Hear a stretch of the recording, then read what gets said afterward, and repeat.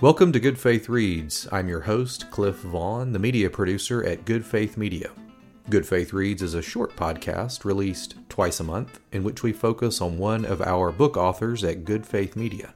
We've published more than 100 titles under our Nurturing Faith book imprint, and we invite you to check them out at goodfaithmedia.org/bookstore. Today's guest is Bruce Salmon, author of the new book, The Letters of Paul, in the Spelunking Scripture book series. Bruce is joining us remotely from Bowie, Maryland. Bruce, welcome to the podcast. Thanks, Cliff. It's great to be with you. We're delighted to have you joining us today. Let's just get right into it. What is new with Paul's letters? Why write this book?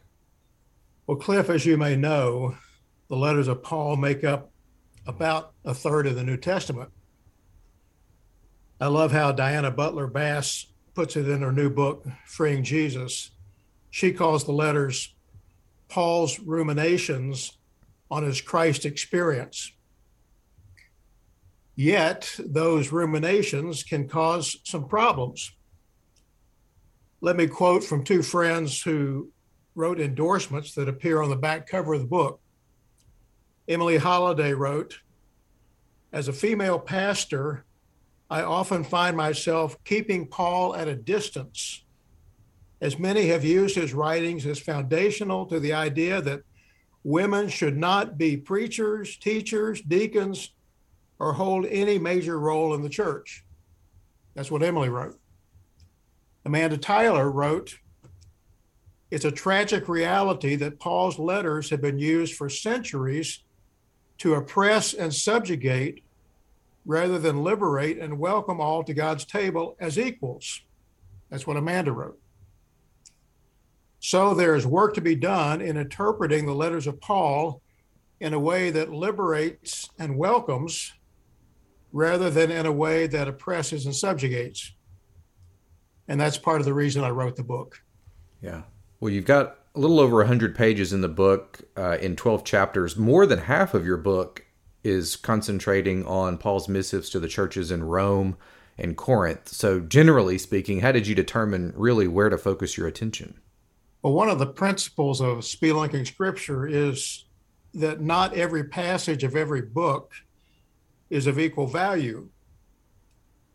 Some passages and verses can be taken out of context, and they can be misused as proof texts for all manner of unchristian agenda. Not every word of Paul is of equal value. Frankly, some verses in Paul's letters reflect the cultural conditions of the time rather than God's eternal purposes. So another objective of spelunking scripture is to distinguish between cultural conditions and eternal truth. For the book, I selected important passages from Romans, 1 Corinthians, 2 Corinthians, Galatians, Philippians, Colossians, and 2 Timothy. So you've mentioned spelunking scripture, and I'll note again that this book, The Letters of Paul, is part of your spelunking scripture book series. And while this volume is on the letters of Paul, other volumes will tackle Acts, the Gospels, the birth of Jesus, the resurrection. How did you come up with spelunking for this book series? I'm not sure how I came up with it, but it's a metaphor for going beneath the surface to explore more deeply important passages of scripture. And one of the ways I go spelunking is through the use of stories to connect the ancient text with our modern context. For example, in chapter 1, I share a personal remembrance of being caught in a thunderstorm on the golf course. And then I connect that story with an account of Martin Luther, who was caught in a violent thunderstorm, and how that experience had a profound effect upon his life. In fact, it changed the direction of his life. And I use the stories to help explore the deeper meaning, in that case, of the text of Romans 1:16 and 17. You deftly use and employ personal stories in all of your books, and I think that's one of the real benefits for readers. We're going to talk more about the letters of Paul in the Spelunking Scripture book series right after the break. We'll be right back in 30 seconds with more of Good Faith Reads.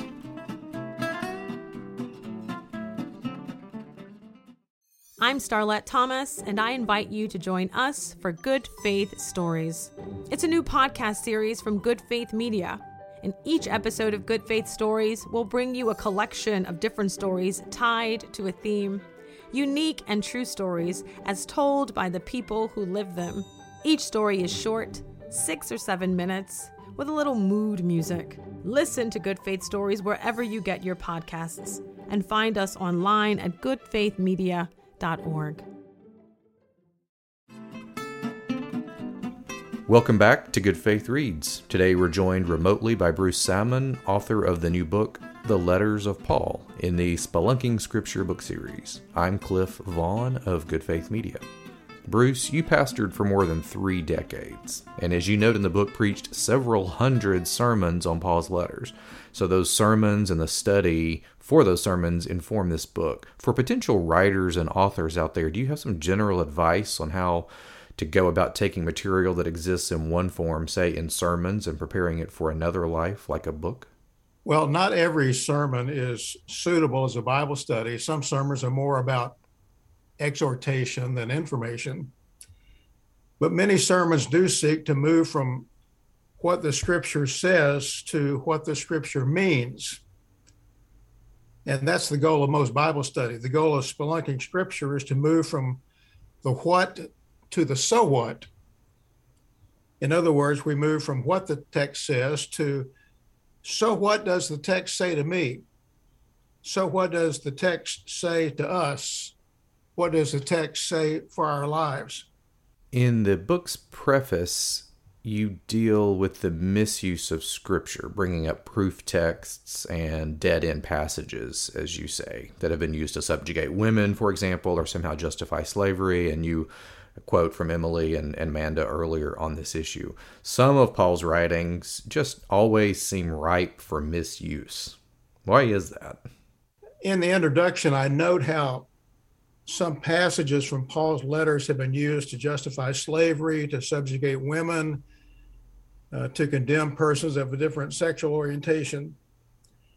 And again, it's a matter of failing to differentiate cultural conditions from God's eternal truth. Some passages in Paul's letters reflect the cultural conditions of the time. For example, slavery was widespread in the ancient world. That was a cultural condition of the time. Another example, men of means, or men of political power, or men of religious authority, or even men in the household were in charge. Women were subservient in most ancient cultures, and in many modern cultures, even today. And persons of a different sexual orientation are still discriminated against in many cultures, even today. Certain of Paul's writings are still being used, or should I say misused, to justify these cultural mores and conditions. That's why I say not every word of Paul is of equal value. The 12 passages of Paul that I explore in the book, I consider to be some of the most important passages of the Bible. An important note to all of our listeners, we at Good Faith Media are always accepting book proposals. Our authors engage with an experienced team of editors, designers, and marketers to produce and sell books on a variety of topics. If you have a book proposal you'd like to run by us, head on over to goodfaithmedia.org/bookstore for more information. That's goodfaithmedia.org/bookstore. Bruce, could you read for us one of your favorite passages from the book? We'd love to hear it, and then on the other side, hear why it really stands out to you. Yes, this passage is from the introduction. And if you just bear with me, it's a little bit longer, but it tells a story. Here it is. As a 2-time graduate, of the Southern Baptist Theological Seminary, I was dismayed to learn that two of the founding faculty members of the seminary, John A. Broadus and James P. Boyce, were slave owners. Broadus was an outstanding preacher and New Testament scholar. Boyce was a systematic theologian who served as the first president of Southern Seminary.